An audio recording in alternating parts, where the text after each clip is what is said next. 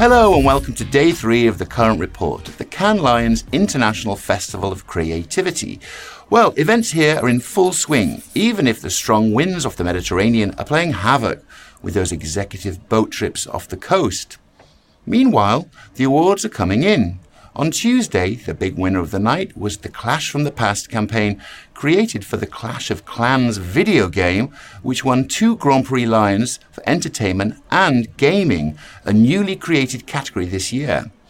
The campaign, created by Wyden and Kennedy, created a fictional origin for the game back in 1982, which capitalizes on the current wave of 80s nostalgia. Another highlight on Monday, a vast out-of-home campaign for British Airways by the London agency Uncommon, which won the Outdoor Grand Prix. For creative agencies, this is the culmination of the year in work, and it's inspiring to walk the halls of the Palais to take it all in. And joining me now to talk inspiration and creativity is Mona Gonzalez, the Chief Growth Officer for Pereira Odell. Hi, Mona. Great to see you. Good to see you. Thanks for having me. Now, Mona, you've been in creative for more than 15 years, 8 of which you've been at Pereira Odell. And surely this isn't your first Cannes. It is not, no. What does it mean to be here? It means so much. I think the festival it's a reflection of the industry in a lot of ways. So I think as the industry has grown exponentially, so has the festival.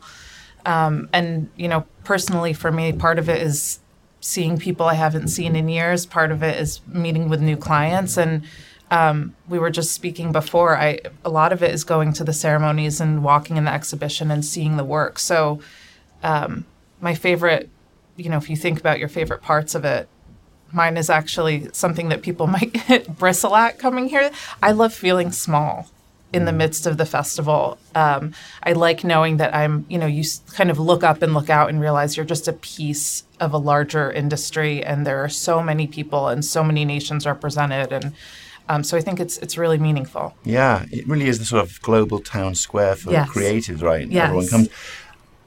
Could you talk a little bit about how the festival has evolved or changed from your perspective? Yeah, it's gotten, I think, more complex in some ways, which I think is a good thing because I think the industry as a whole has gotten much more nuanced. So you do see more representation in the work, but everything just has gotten, I think, a bit deeper. There are more awards, there's more submissions, there are the panels, the fringe events. I think it can be quite overwhelming. But again, if you're focused on why you're here, what you want to get out of it, you're able to kind of find something. So I think there is something here for everyone, but you also need the ability to really focus on what you personally want to get out of it. Yeah, that's very true. Are there any sort of themes or trends that you've spotted this time around? I know last year was the sort of first one after COVID. Yeah. And this time I wonder what's the kind of vibe? Yeah, the vibe feels a little different. I think last year was a bit of a homecoming and a coming out, and you felt a lot of the freshness of people who hadn't been in Cannes. You had 2+ years of people who weren't able to come for the first time, so you felt that new energy. This year it feels, I think also because of the year that we've had, the economy that we're in, it feels a little bit more measured, which is a good thing. Not all of it, but most of it. And you can tell in the content of what people are saying that there is really an awareness and a perspective of where we are in the world and what this festival culturally means in this specific moment. That's interesting. I wonder if that is reflected in the ads that are, shortlisted this year. I think so. I saw this very much so last year as well. I think you see a lot of purpose-driven work being recognized. Like I said, I'm always curious to see how representation is being shown. And I see more of the inclusivity in the work. I think we have a bit more to go in the industry itself, but it's the first step is really getting the work to go there. And you asked about trends. My hope is that the idea of inclusion becomes less of a trend and a standalone conversation for a panel and more of just table stakes for the industry. But that will take time, and we need to go through this process to get to that point. Yeah, it sort of reminds me of what happened with the Oscars a little bit.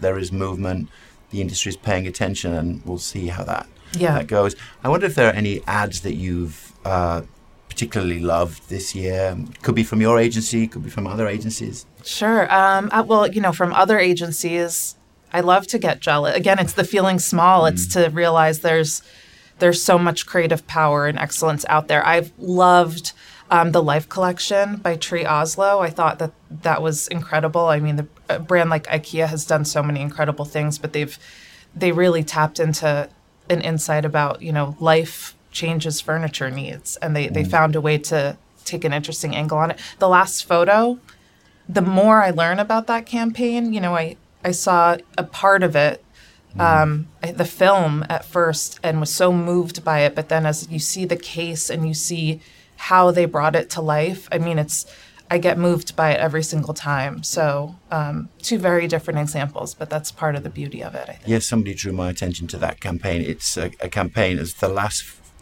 photograph of somebody who took their own life, right? That's right. It's a very dark but brilliant sort of celebration of life. Yeah, it is. And it's, I think the work that continues to get recognized has a very clear problem, a very simple idea, and then the execution is beautifully crafted. So I think uncovering the truth that we know to some degree, I think some of us more than others, is that you don't always know what depression looks like, and some people hide it very well. So they just did a really striking job in bringing that to life. And how are you thinking about the rest of this year into 2024 as far as the evolution of creative and the kind of work you're doing? Yeah, it's a fun thing to think about. I think the festival in general has always felt like a bit of a cultural reset to me in the industry. So everyone comes here, they celebrate, they see each other, they look back, but then it's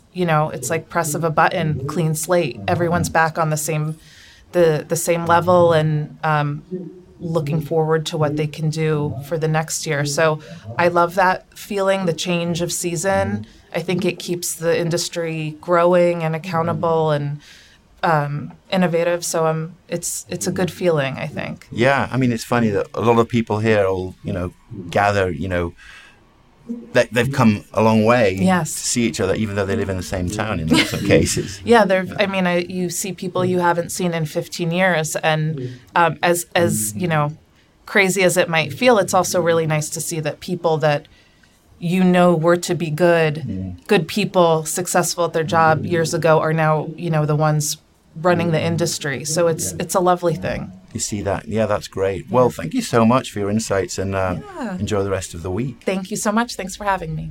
Next, our weekly roundup of what's making news across the internet.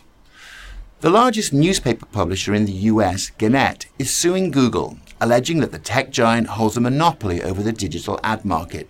The complaint, filed in a New York federal court, says that Google's control over tools to buy and sell ads results in dramatically less revenue for publishers than Google's ad tech rivals, while Google enjoys exorbitant monopoly profits. Responding to the Gannett lawsuit, Google said in a statement that these claims are simply wrong. And finally, NBC Universal announced on Tuesday that it would expand its One platform further into global markets.